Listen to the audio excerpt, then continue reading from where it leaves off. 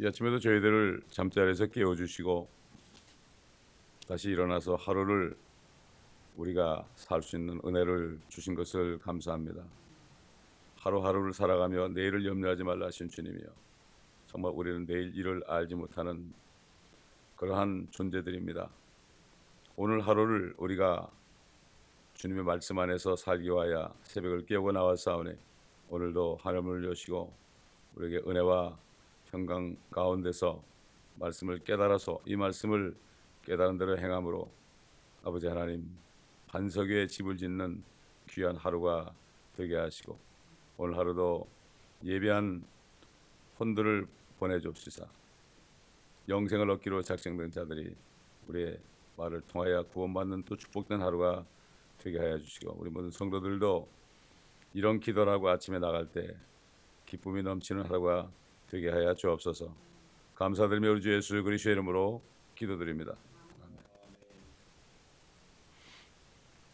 잠언 23장 1절부터 보겠습니다. 치리자와 함께 음식을 먹으려고 앉아있거든 네 앞에 있는 것이 무엇인지 잘 생각하라. 만일 네가 탐식하는 사람이거든 네 목에 칼을 두라. 그의 진수성찬을 탐내지 말라.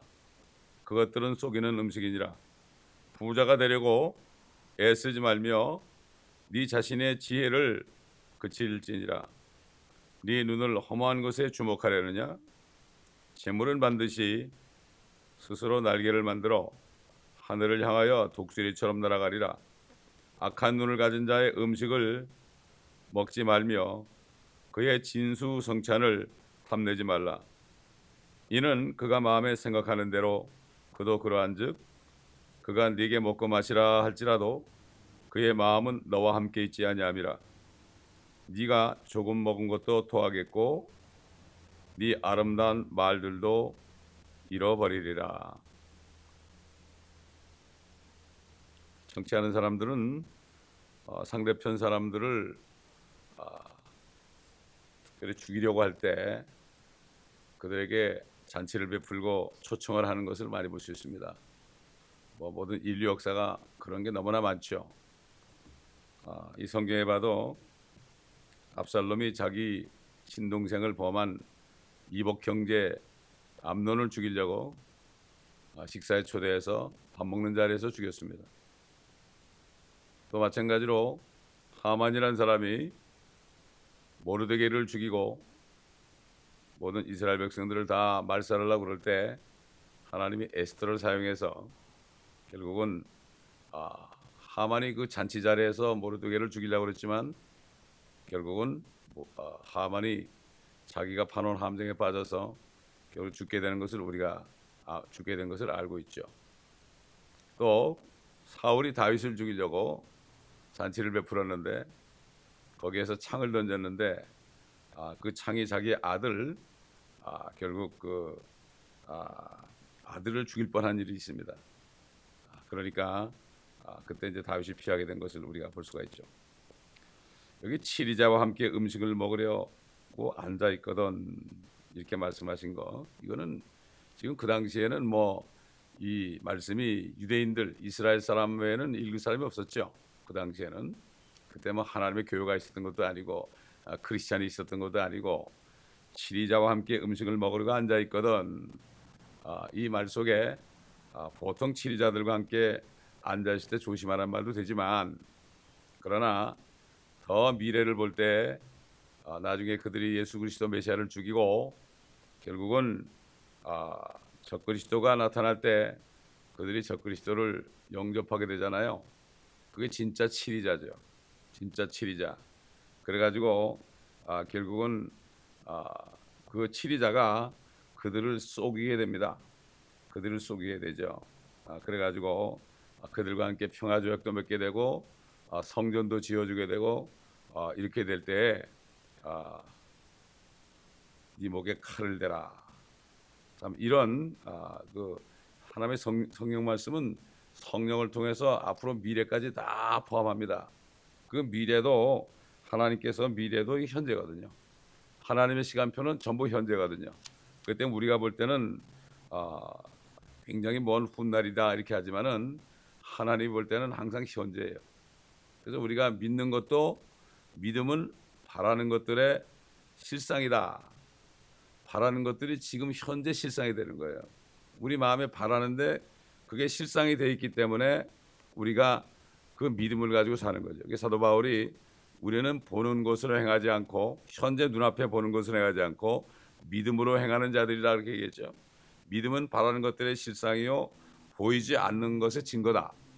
이 믿음을 가지고 행하는 사람들은 보이지 않는 것이 있다는 것을 다른 사람들에게 나타내 주는 거죠. 그렇기 때문에 이 실상이라는 걸 영어로 substance 그래요. substance 만질 수 있는 거다 이거죠.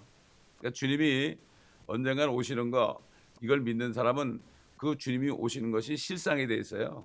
실상이 돼 있기 때문에 항상 그 믿음을 가지고 살게 되는 거죠. 근데 그 믿음이 없는 사람은 실상이 안 되니까 믿을 수도 없고 그 말을 하는 사람들이 이상하게 보이고 그렇게 되는 거죠. 예. 자, 그렇기 때문에 탐식하는 사람이거든 내 목에 칼을 두라. 진수성찬을 탐내지 말아라. 그것들은 속이는 것이다. 속이는 것이다.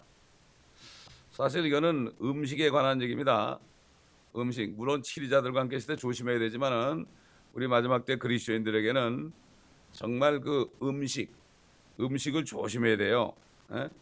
그래서 탐심이 우상숭배라 그랬죠. 골로새 3장 5절에 탐심 그러면은 여러 가지 탐욕이 다 포함되는데 특별히 그 과식하는 거, 이 과식하는 것 때문에 얼마나 많은 사람들이 성인병에 걸립니까? 정말 그리스도인들은 이 과식하는 게 우상숭배라. 이런 말이 있어요.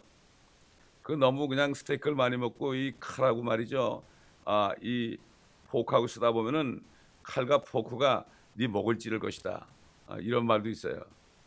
그렇기 때문에 우리는 정말 먹는 것에 조심해야 돼요. 이런 말이 있어요. 사자는 한 끼밖에 안 먹는데 왜 사람은 세 끼를 먹느냐? 이런 말도 있어요. 실질적으로 어떤 사람들은 하루에 한 끼 먹고 사는 사람도 있어요. 지금 미국에 있는 음식을 말이죠. 한 끼만 먹어도 칼로리가 충분해요, 사실은. 그렇기 때문에 특별히 그 탐심이 우상 숭배다. 요즘에 뭐 뷔페집이 많이 생겨가지고요. 그런 데 가면은 정말 과식들 많이 하죠. 허리띠를 풀고 먹는 사람은 정말 못 말리는 사람이에요.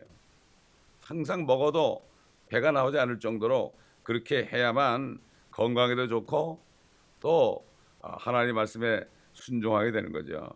그렇기 때문에 이 말씀은 여러 가지 뜻이 있지만은 오늘날 우리들에게 해당되는 것은 먹는 것에 조심해라. 너무나 많이 먹으니까 모든 병이 다 걸리는 거 아닙니까? 한국이 못 살 때는 성인병이 있었습니까? 없었어요. 그때는 뭐 너무나 먹을 게 없으니까 참 그 정육점 가게 되면은 기름 좀 더 달라고 그랬죠. 기름 좀 더 달라고. 기름을 더 달라고 그랬다고요. 너무나 먹을 게 없어가지고 그래도 먹으려고 어서 하니까. 그렇다고 해서 그들이 당뇨병에 걸렸나요? 그렇지 않습니다. 너무나 먹을 게 없으니 그거라도 먹어야만 조금 그래도 이 기름기가 들어가니까 살만했죠. 얼굴에 윤기도 나고 말이죠. 그러나 지금은 사정이 달라졌습니다. 그렇기 때문에 탐심 이게 굉장히 중요한데 결국은 이걸 잘 못하다가 이 컨트롤을 못해가지고 많은 사람들이 그 혈관계통의 병이 생겨서 갑자기 죽는 것이 너무나 많아요. 예. 그러므로 이 말씀을 이렇게 우리가 교훈으로 받아들여야 됩니다. 자, 그 다음에 4절 보니까 부자가 되려고 애쓰지 말아라 그랬어요. 네 자신의 지혜를 그치라. 또 네 눈을 험한 것에 주목하려느냐? 재물은 반드시 스스로 날개를 만들어 하늘을 향하여 독수림처럼 날아간다. 여러분 그 미국 그 우리 화폐 말이죠. 25전짜리하고 50전짜리를 한번 눈여겨보세요. 그 뒷면에 뭐가 있어요? 독수리가 있죠. 독수리가 있는데 그 날개가 얼마나 큰가 보세요, 여러분. 참 이것도 보면은 하나님께서 그렇게 한 것 같아. 독수리 날개가 있다고요. 그 돌이 날아간단 말이죠. 이 성경에 이런 말이 있잖아요. 참 그렇기 때문에 이 돈 자체가 날아간다. 우리 하나님의 사람들이 이 하나님이 주신 물질을 가지고 하나님의 일을 위해서 쓰면은 그 돈도 날개를 달아서 하늘로 올라갑니다. 하늘로 올라가는데 그 돈은 우리가 하늘에 갔을 때 찾게 됩니다. 근데 세상 사람들이 헛되이 쓴 돈들은 날개를 달고 어디로 간지도 모르죠. 찾을 수가 없습니다. 이렇게 하나님 말씀이 참 유머스럽게 말씀을 쓰셨잖아요. 스스로 날개를 만든대요. 돈이 날개를 달아가지고 자기가 날아간대요. 그 시편 39편에 그랬잖아요. 사람들이 분주히 돌아다니며 헛되이 재물을 쌓으나 그 재물을 누가 가질지 알지 못한다. 디모데전서 6장 한번 찾아보겠습니다. 디모데 6장 보면은 여기에 관련된 교훈들이 많이 나오죠. 디모데전서 6장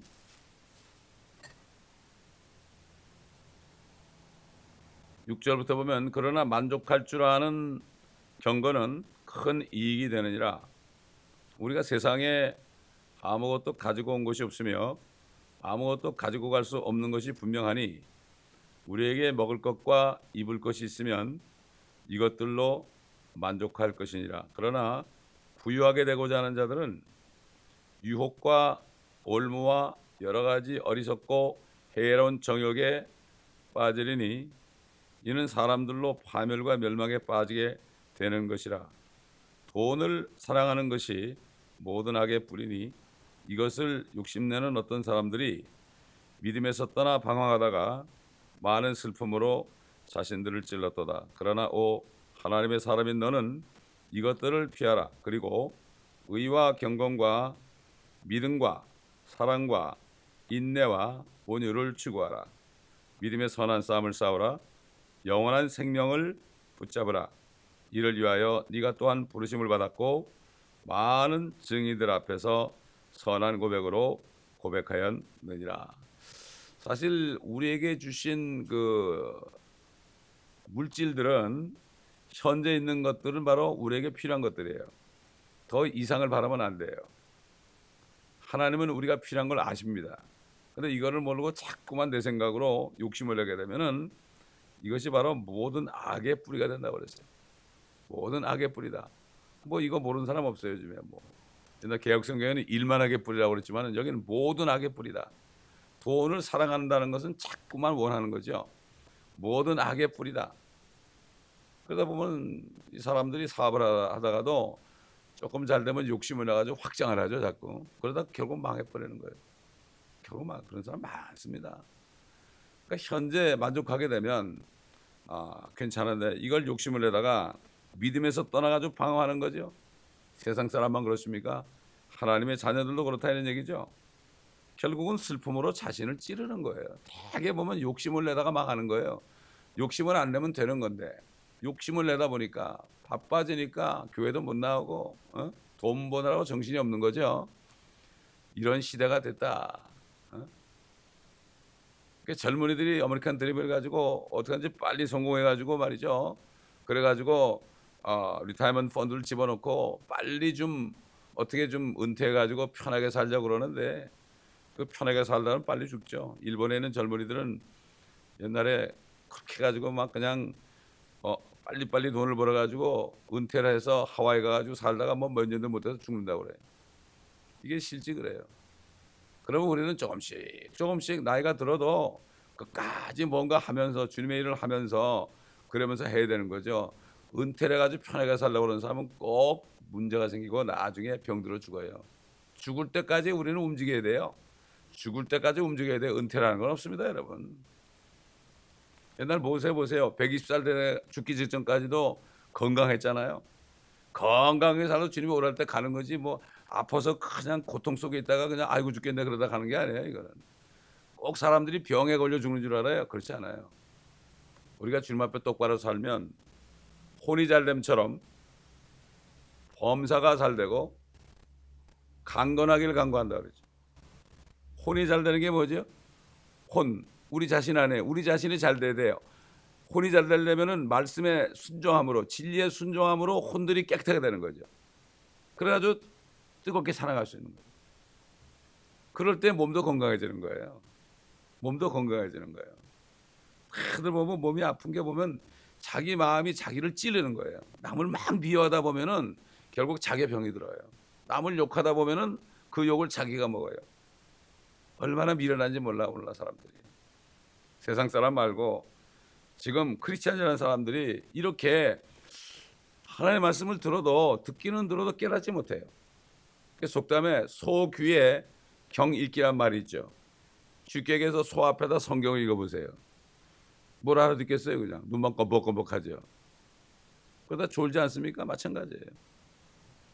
소처럼 알아듣지 못하는 사람이 너무나 많아요. 너무나 많습니다. 깨닫는 사람이 너무나 많습니다.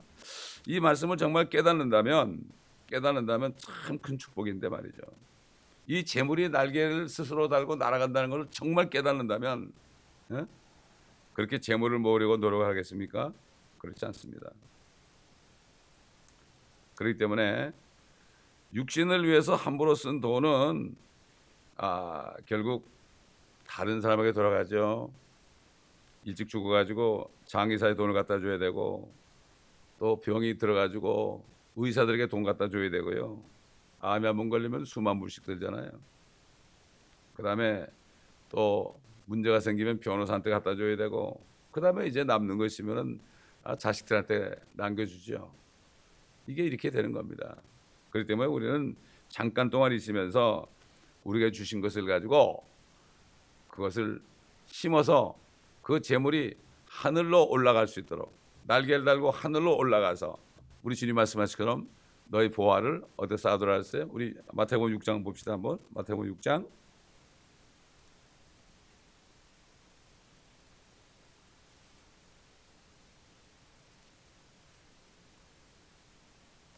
19절 너희 자신을 위하여 땅에다 보물을 쌓아두지 말라. 거기는 좀이나 녹이 해치며 또 거기는 도둑들이 뚫고 들어와서 도둑질하느니라. 오히려 너희 자신을 위하여 하늘에다 보물을 쌓아두라. 거기는 좀이나 녹이 해치지도 않으며 또 거기는 도둑들이 뚫고 들어오지도 못하고 도둑질도 못하느니라. 너희 보물이 있는 곳에 너희 마음도 있느니라. 이 땅에서 주님을 위해서 쓰게 되면 그 보물이 하늘로 올라가니까 결국은 하늘을 생각하게 되는 거죠.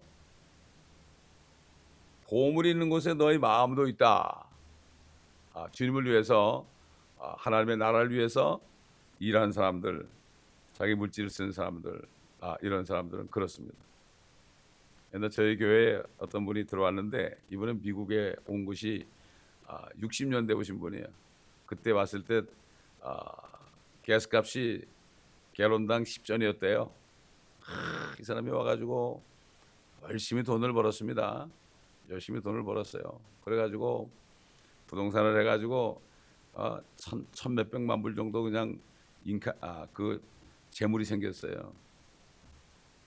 근데 이 사람이 그렇게 그랬는데 결국은 나중에 부동산 파동 때 쫄딱 망했어요. 그래 자살하려고 권총을 사가지고 자살하려고 그러다가 결국은 저기 한국 광주에 있는 자기 어머니가 생각이 나가지고 어머니한테 가서 내가 효도나고 죽자. 근데 이미 자살하려고 그럴 때는 실어증에 걸렸대. 말을 못하게 됐대. 그 어머니하고 같이 좀 지나고 와서 내가 죽어도 늦지 않겠느냐. 그래가지고 어머니한테 갔는데 어머니한테 가가지고 어머니 그러는데 입이 떠졌대요. 그래가지고 결국 살아가지고 어떻게 해가지고 이분이 예수를 믿게 됐어요. 예수를 믿게 됐다고요. 근데 그분이 우리 교회를 왔어요. 근데 저한테 그래요. 자기 예수 믿기 전에는 일불도 아까워가지고 발발발 떨었대요. 일불도 아까워서. 근데 이분은 이 교회 와가지고 필요한 것들을 자기가 전부 다 부담하는 거예요. 자기는 와이셔츠도 하나밖에 없어. 빼제제해. 양복도 한 벌밖에 없어. 그러면서 다른 사람이 필요하면은 그저 막 주는 거예요, 그냥. 그런 사람이 있었어요. 지금 멕시코 내려가 있는데 참 하여튼 이렇게 사람들이 주님을 만나지 못하면 돈을 가지고 발발발발 떨어요. 뭐죠? 돈이 하나님이죠. 재물과 하나님을 겸하여 섬길 수 없다고 그랬죠. 이게 사실이더라고요. 이게 보니까. 그렇기 때문에 정말 그 주님을 믿고 거듭난 사람들은 하늘에 소망을 두기 때문에 결국은 이 물질을 볼 때 그거를 신으로 여기지 않죠. 신으로 여기지 않죠. 하나의 도구로 여기게 되죠. 근데 그렇지 않으면 아무리 성경에 이런 말이 있고 재물이 뭐 날개를 달아가도 날아간다 그래도 절대 이게 무슨 말인지 몰라요.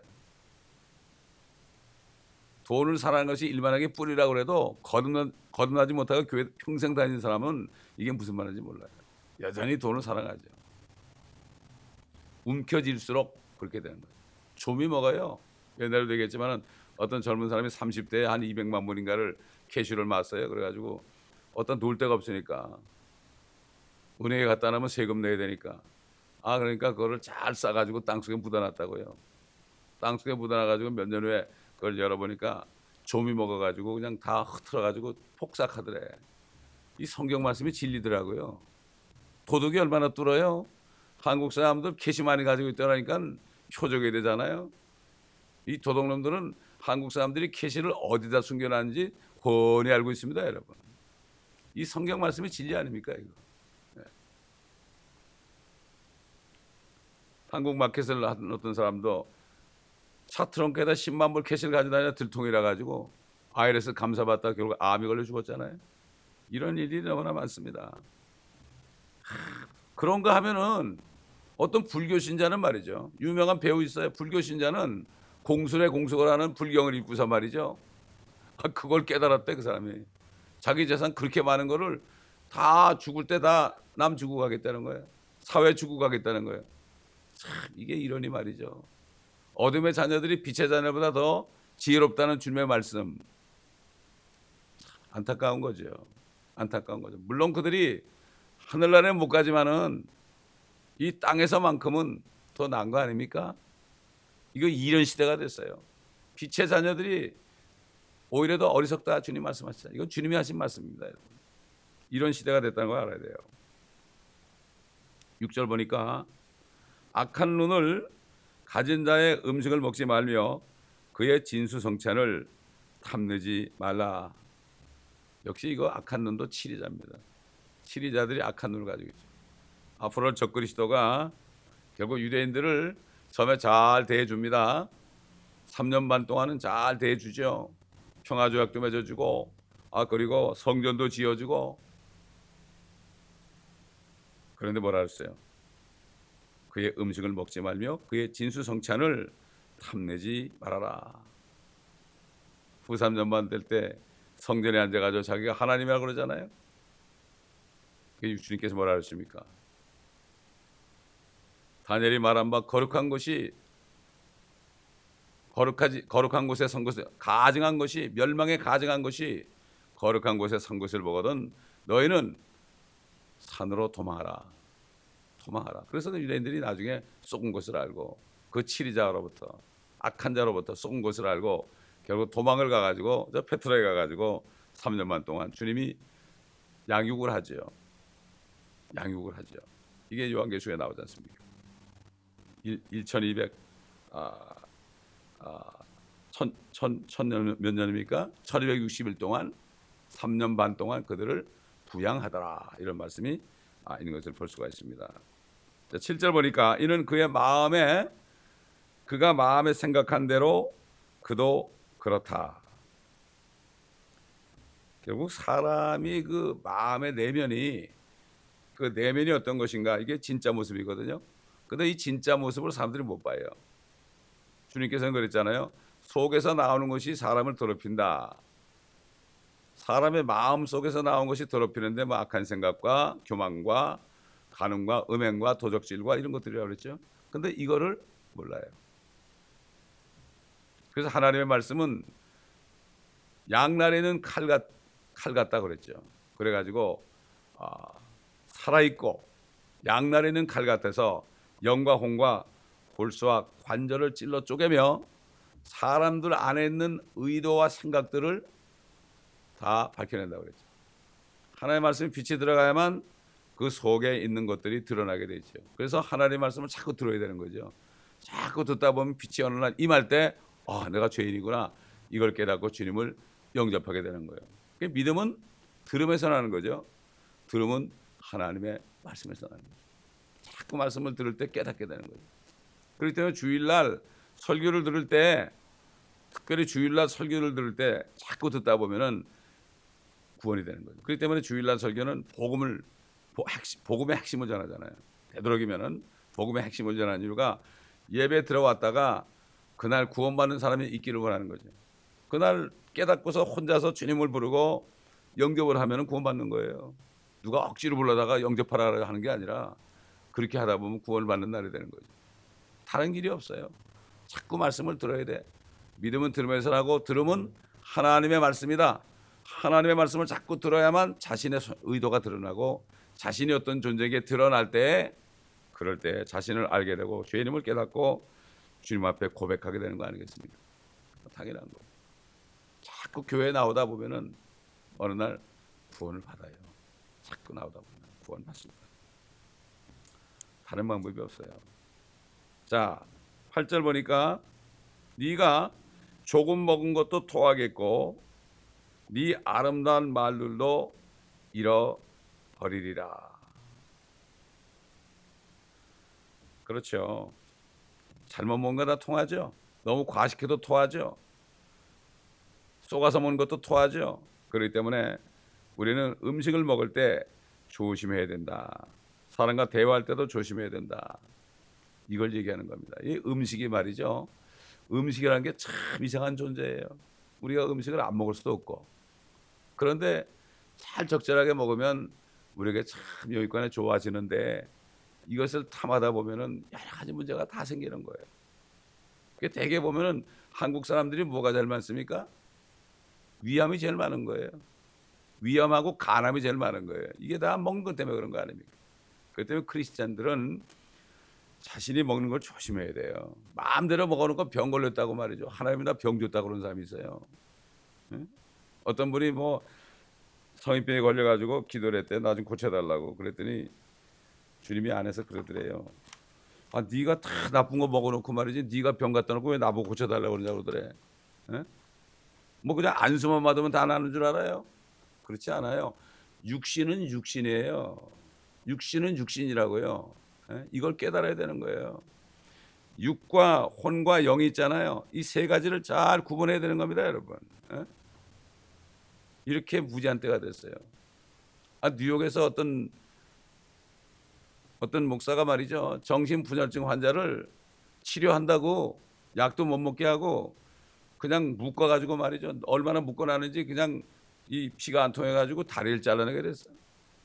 얼마나 무지한지 몰라요. 자기가 치료하겠다고. 육신과 정신과 영, 혼과 영, 여길 구분을 잘해야 되는 거예요. 우리가 열이 나면 어떻게 되죠? 우선 먼저 해열제를 먹잖아요. 먼저 열을 내려놓고 기도를 하더라도 말이죠. 그렇게 해야 되는데 내가 안수 쓴다고 절대 약 먹으면 안 된다고. 이런 미련한 사람들이 지금 누가 있어요 지금. 소위 말이죠. 영적으로 내가 깊다 이런 사람들, 기도원에 있는 사람들이 이런 일을 하다가 사람을 엉뚱하게 죽인단 말이에요. 600만 불 고소를 당했대. 안타까운 일입니다 이게.